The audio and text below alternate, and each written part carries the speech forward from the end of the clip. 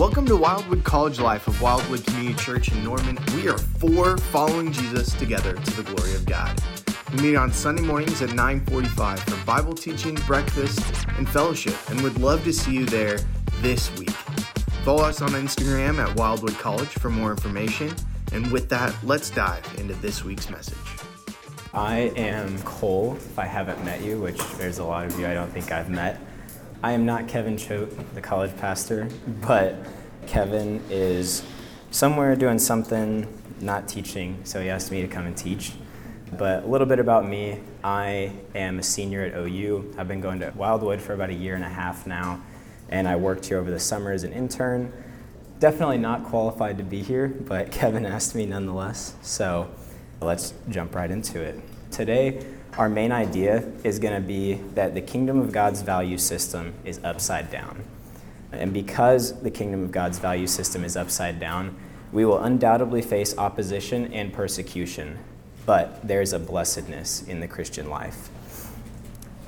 So as I prepared for the sermon this week, I struggled to come up with something to try and grab your attention. Usually, Kevin or whoever teaches usually plays a video or tells a story or asks rhetorical questions to try to grab your attention real quick and get you focused on what we're talking about. But as I met with Kevin to go over this week's lesson, we came to a funny but amazing realization that the truths in these verses are just so beautifully simple, yet at the same time, they were such radical statements at the time that Jesus said them, and they still are today. These words of Jesus himself are the attention grabber, and these words of Jesus need no introduction. So with that being said, in the text today, we're going to see that there's a problem. The first of these beautiful truths is when Jesus says, "Blessed are the poor in spirit, for theirs is the kingdom of heaven." The problem is that not a single one of us is inherently naturally poor in spirit. The problem addressed in these verses is the universal issue of pride that every single one of us has. In Mere Christianity, I think I have a quote from C.S. Lewis to pull up. If not, it's okay. But in his book, Mere Christianity, he says, "There is one vice of which no man in the world is free, which everyone in the world loathes when he sees it in someone else, and of which hardly any people, except Christians, ever imagine that they are guilty of themselves. I have heard people admit that they are bad-tempered, can't keep their head about girls, or drink, or even that they are cowards. But I do not think I have ever heard anyone who was not a Christian accuse himself of this vice. At the same time, I have very seldom met anyone who was not a Christian who showed the slightest mercy to it in others. There is no fault which makes a man more unpopular, and no fault which we are more unconscious of in ourselves. And the more that we have it ourselves, the more we dislike it in others. The vice I'm talking of is pride." He later goes on to say, "Pride leads to every other vice or sin. It is the complete anti-God state of mind." Humility in the Christian life must precede everything else. It is the first step in obedience toward a relationship with Jesus. We cannot be a follower of Christ or an heir of the kingdom of heaven unless we first recognize that we are unworthy of the kingdom of heaven. But our goal today is going to be to see the blessedness of the Christian life that we can have. Today we're going to see that even though the kingdom of God's value system is upside down, we will undoubtedly face persecution and opposition, but there is blessedness in this Christian life. We're going to see three main ideas that show how the kingdom of God's value system is upside down. The first is that humility is a requirement. The second is that it's not about what we do, but who we are. And the third is rejoicing in suffering. So this is the first sermon of a new series on the Sermon of the Mount. So I'm going to give a little bit of context of the book of Matthew, but mainly to the Sermon on the Mount. So before chapter 5, where the Sermon on the Mount starts, Matthew displays Jesus as a sovereign king. The first thing we see is a genealogy. We see Jesus' birth, and we see that he comes from the line of David, who is the great king of Israel. John the Baptist paves the way for this coming king, and John baptizes Jesus, Shortly after, Jesus is led by the Spirit to be tempted by the devil. Jesus then begins his ministry in Galilee. Matthew 4:17 says, "From that time, Jesus began to preach and say, 'Repent, for the kingdom of heaven is at hand.'" Jesus then calls his disciples. He teaches throughout all of Galilee. He teaches in synagogues. He heals people. News is spreading fast of this man named Jesus, and large crowds are starting to follow him. Jesus sees these crowds, and he goes up on a mountain with his disciples, and he begins to teach. This is where we pick up and begin our series today with the Sermon on the Mount. The Sermon on the Mount is a sermon by Jesus himself. And because the sermon is taught by Jesus, it's widely considered to be the greatest sermon ever taught, because Jesus is the greatest teacher to have ever lived. The sermon spans from chapters 5 to 7 of Matthew, but today we're going to focus in on these first 12 verses of the sermon. A pastor named Sinclair Ferguson describes the Beatitudes as Christian Living 101. The Beatitudes are the foundation for the rest of the Sermon on the Mount. To understand the Beatitudes is to understand the Sermon on the Mount. These values are not just something that we're told to do. It's not just a list of things we ought to be doing. Rather, these verses are telling us the blessedness of what we are as Christians. So with that being said, if you'll read along with me, I'm going to read the passage again. It says, "Blessed are the poor in spirit, for theirs is the kingdom of heaven. Blessed are those who mourn, for they shall be comforted. Blessed are the meek, for they shall inherit the earth. Blessed are those who hunger and thirst for righteousness, for they shall be satisfied. Blessed are the merciful, for they shall receive mercy. Blessed are the pure in heart, for they shall see God. Blessed are the peacemakers, for they shall be called sons of God. Blessed are those who have been persecuted for the sake of righteousness, for theirs is the kingdom of heaven. Blessed are you when people insult you and persecute you, and falsely say all kinds of evil against you because of me. Rejoice and be glad, for your reward in heaven is great, for in the same way they persecuted the prophets who were before you." So, point one today is that humility is a requirement. Again, this is not just something Jesus is telling us to do. We can actually flip the order of the wording in this verse and say, if you are in the kingdom of heaven, then you enjoy the blessing of the poor in spirit. Poor in spirit is not talking about like financially poor. Jesus is not just saying you got to be poor and then you'll be blessed. Rather, he's talking about our spiritual bankruptcy.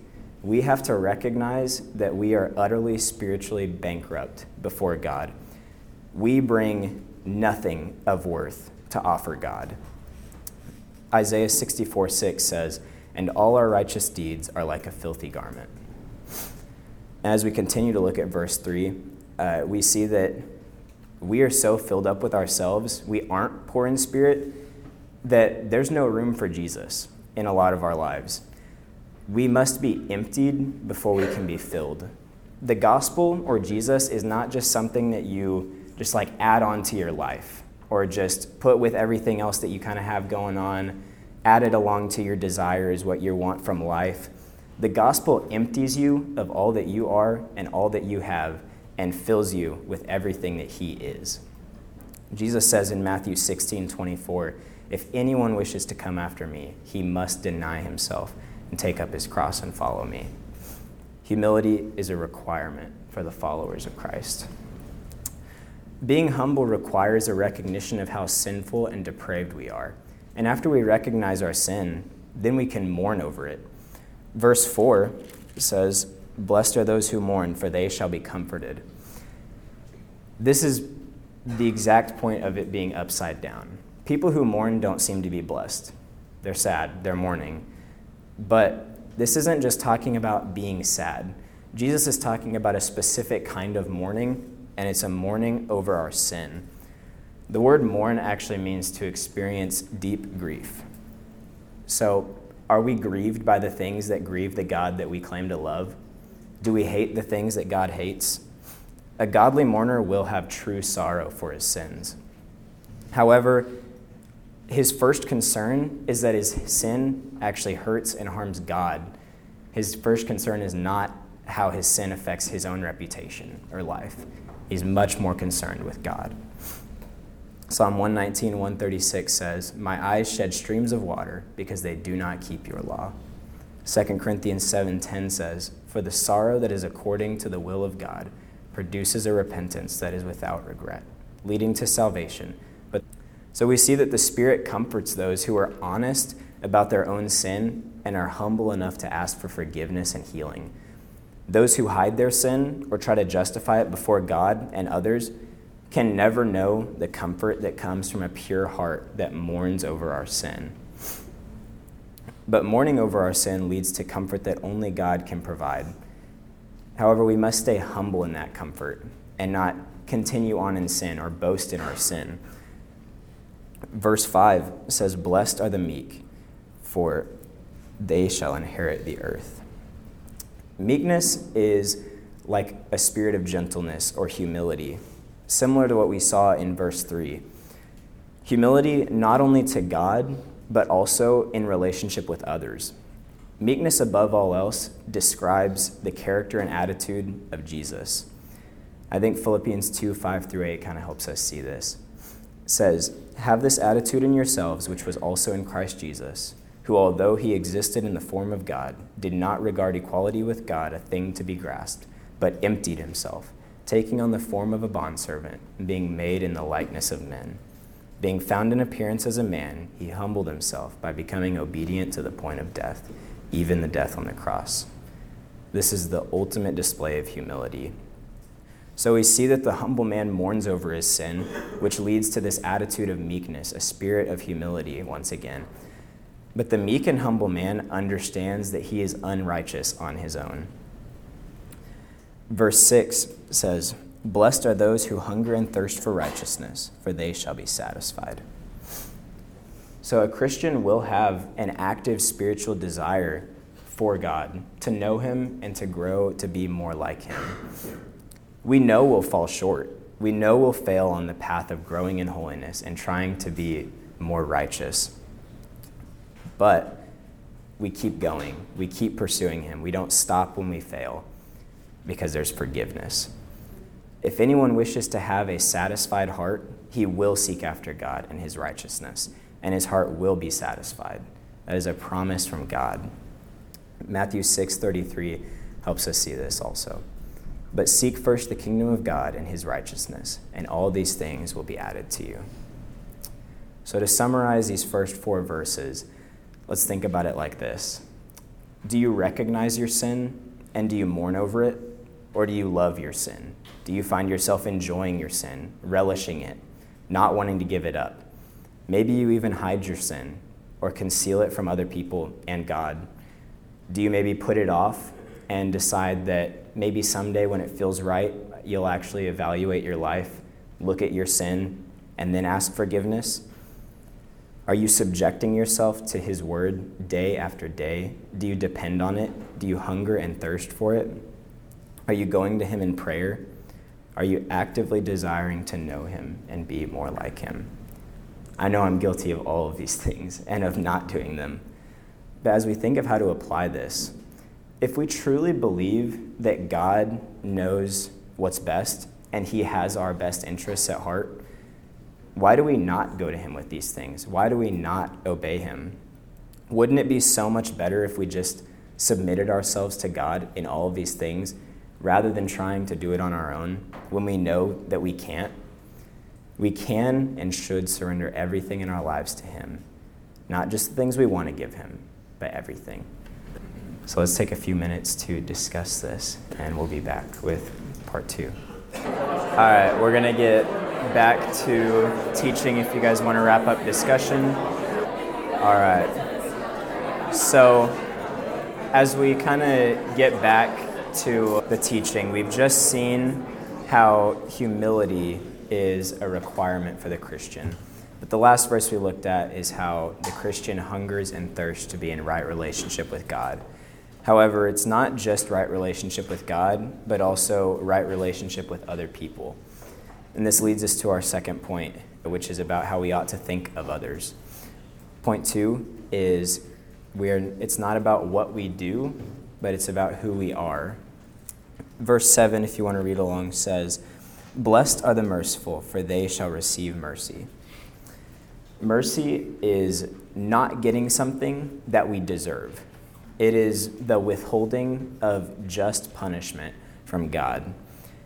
Every single one of us deserves to be separated from God for all of eternity because of our sin. We deserve to be punished, but God is a merciful God and made a way for us to be in right relationship with him through the atoning sacrifice of his own Son. Titus 3:5, I think, helps us see this. It says, he saved us not on the basis of deeds, which we have done in righteousness, but according to his mercy, by the washing and renewing by the Holy Spirit. So because we have been shown mercy, we can and ought to have an attitude of mercy and forgiveness toward others because it's who we are. Only someone who's been humbled by a holy and merciful God can be merciful to others. Another way that we're going to see that it's not about what we do, but who we are, is that we are pure in heart. Verse 8 says, we see all over the Bible that the problem with man is not only this issue of pride that we talked about, but it's a heart issue, that man is not pure in heart. Genesis 6:5, man was great on earth, and that every intent of the thoughts of his heart was only evil continually. Jesus also later on in the Sermon on the Mount talks about adultery and murder and how those are sins, but he elevates both of those sins. And he says that if you lust after a woman or if you hate someone in your heart, you've committed both of those things. So it's not just the physical act of murdering somebody, but it's what's in your heart. Are you pure in heart? Proverbs 4:23, I think, helps us see this. It says, watch over your heart with all diligence, for from it flow the springs of life. It's clear that God does not only care about what we do, but who we are at heart. He wants our heart. He wants our entire being. All that we are and all that we have is emptied, and we're filled with everything that he is. And so the final way that we see it's not about what we do, but who we are, is that we desire for there to be peace between God and others. Verse 9 says, blessed are the peacemakers, for they shall be called sons of God. This verse is not necessarily talking about making peace with others how we would initially think. It's not just talking about just agree with somebody so that there's peace. Don't have confrontation with somebody about what you believe because you just want to make peace. Rather, what's being talked about in these verses is peace between God and sinners. Jesus laid down his life to make peace between God and sinners. As believers, we're called to carry this message of peace and share it with the world. Colossians 1:19 through 20, I think, helps us see this.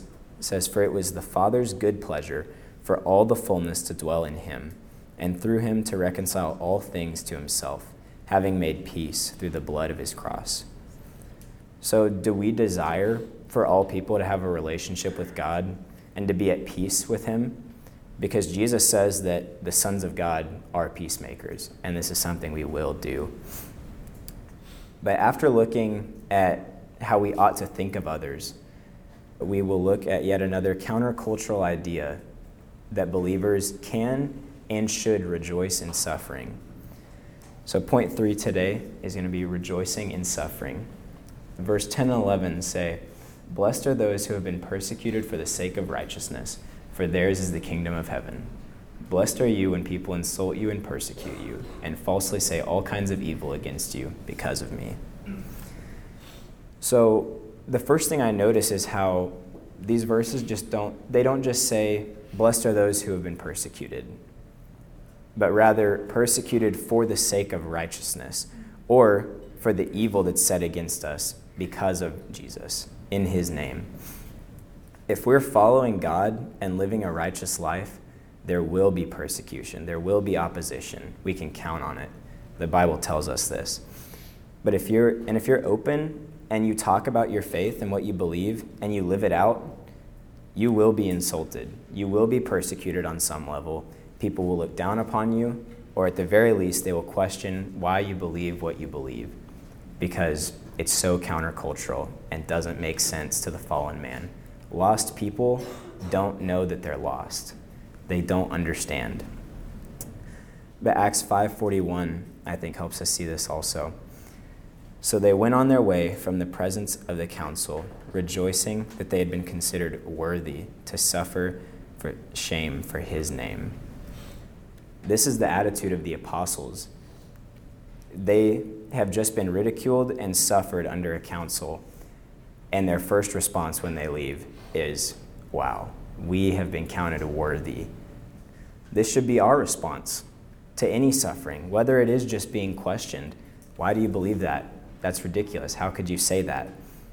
Whatever it might be, this should be our response. This is a beautiful truth that we can have hope and peace even in suffering and persecution. And as we reach our final verse, we see something totally different. Verse 12, if you follow along, says, "Rejoice and be glad, for your reward in heaven is great. For in the same way they persecuted the prophets who were before you." All of these other verses have been what we are. Not what we should do, but what we are as Christians. But this final verse is a command to rejoice and be glad. Not just because we should be glad or just because we should rejoice, but because we have hope. We have a reward waiting for us in heaven. And that we shouldn't be surprised when we're persecuted, because it's happened to every follower of God that we see in the Bible. I mean, we look at the lives of the apostles. Peter is crucified upside down. Another apostle is boiled to death. All of these horrible things we see happen over and over again. Yet many times we're surprised when we face opposition and persecution. We don't understand, but we should not be surprised at that. And I think 2 Corinthians 4:17 through 18 helps put this into perspective. It says, "For momentary light affliction is producing for us an eternal weight of glory, far beyond all comparison, while we look not at the things which are seen, but at the things which are not seen. For the things which are seen are temporal, but the things which are not seen are eternal." Our suffering and persecution is not meaningless. It's not pointless. God has a purpose, and he has a plan for each and every moment of our affliction and our suffering. And we can and should, we're commanded to rejoice and be glad in that.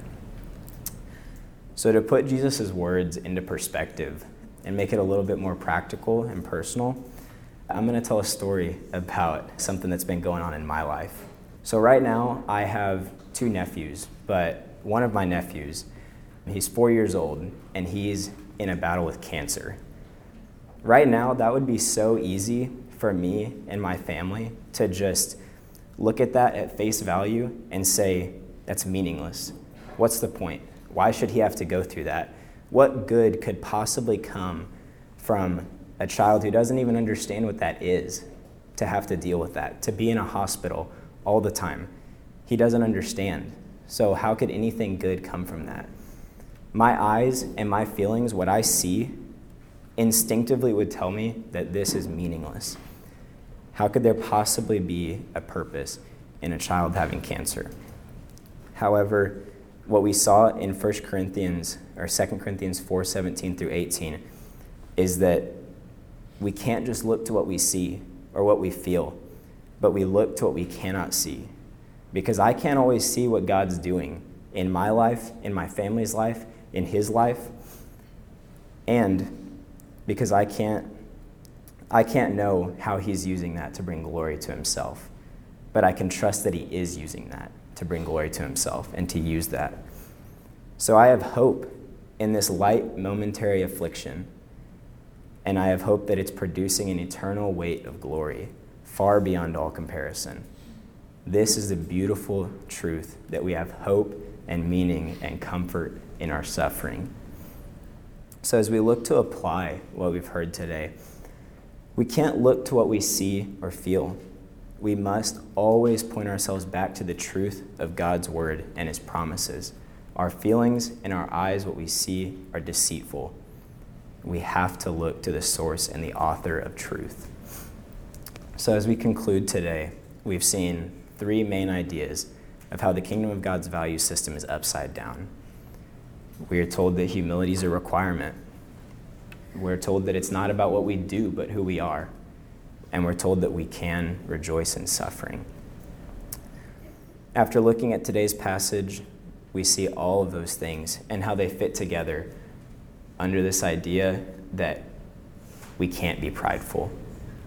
We're told to empty ourselves, set aside our desires, what we want, and to be humble, to look at what we are, and to rejoice in our suffering. So as we once again think of how to apply this, I think of how Jesus is the culmination of all of these beatitudes or blessings. We should be looking for these values in our lives. Jesus was poor in spirit. He humbled himself. He became a man, was obedient unto death, even the death on the cross. Jesus mourned. Jesus saw the city of Jerusalem and wept over it. Jesus was meek. He was humble. He was gentle. Matthew 11:28-30 says, "Come to me, all who are weary and heavy laden, and I will give you rest. Take my yoke upon you and learn from me, for I am gentle and lowly at heart, and you will find rest for your souls, for my yoke is easy and my burden is light." Jesus was righteous. He's the only perfect righteous man to have ever lived and that will ever live. Jesus was a peacemaker. Not that he just agreed with everybody, never had confrontation. In fact, it's the opposite. But Jesus is the one who provided peace between God and sinners like us.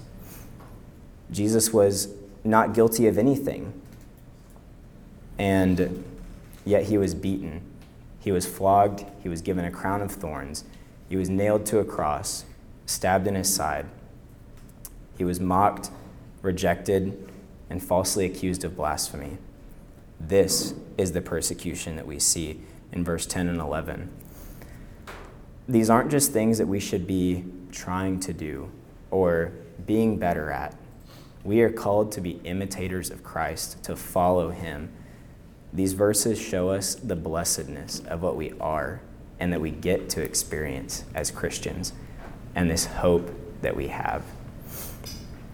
So, with that being said, let's pray. Father, we just want to humbly come to you and thank you for the time that you've given us. Thank you for these blessings that most people would look at and not see them as blessings. We don't want to be humble. We want to be happy. We don't want to mourn. We don't often hunger and thirst for your righteousness. We don't show mercy to others. We aren't pure in heart many times. We don't often look to make peace between God and sinners.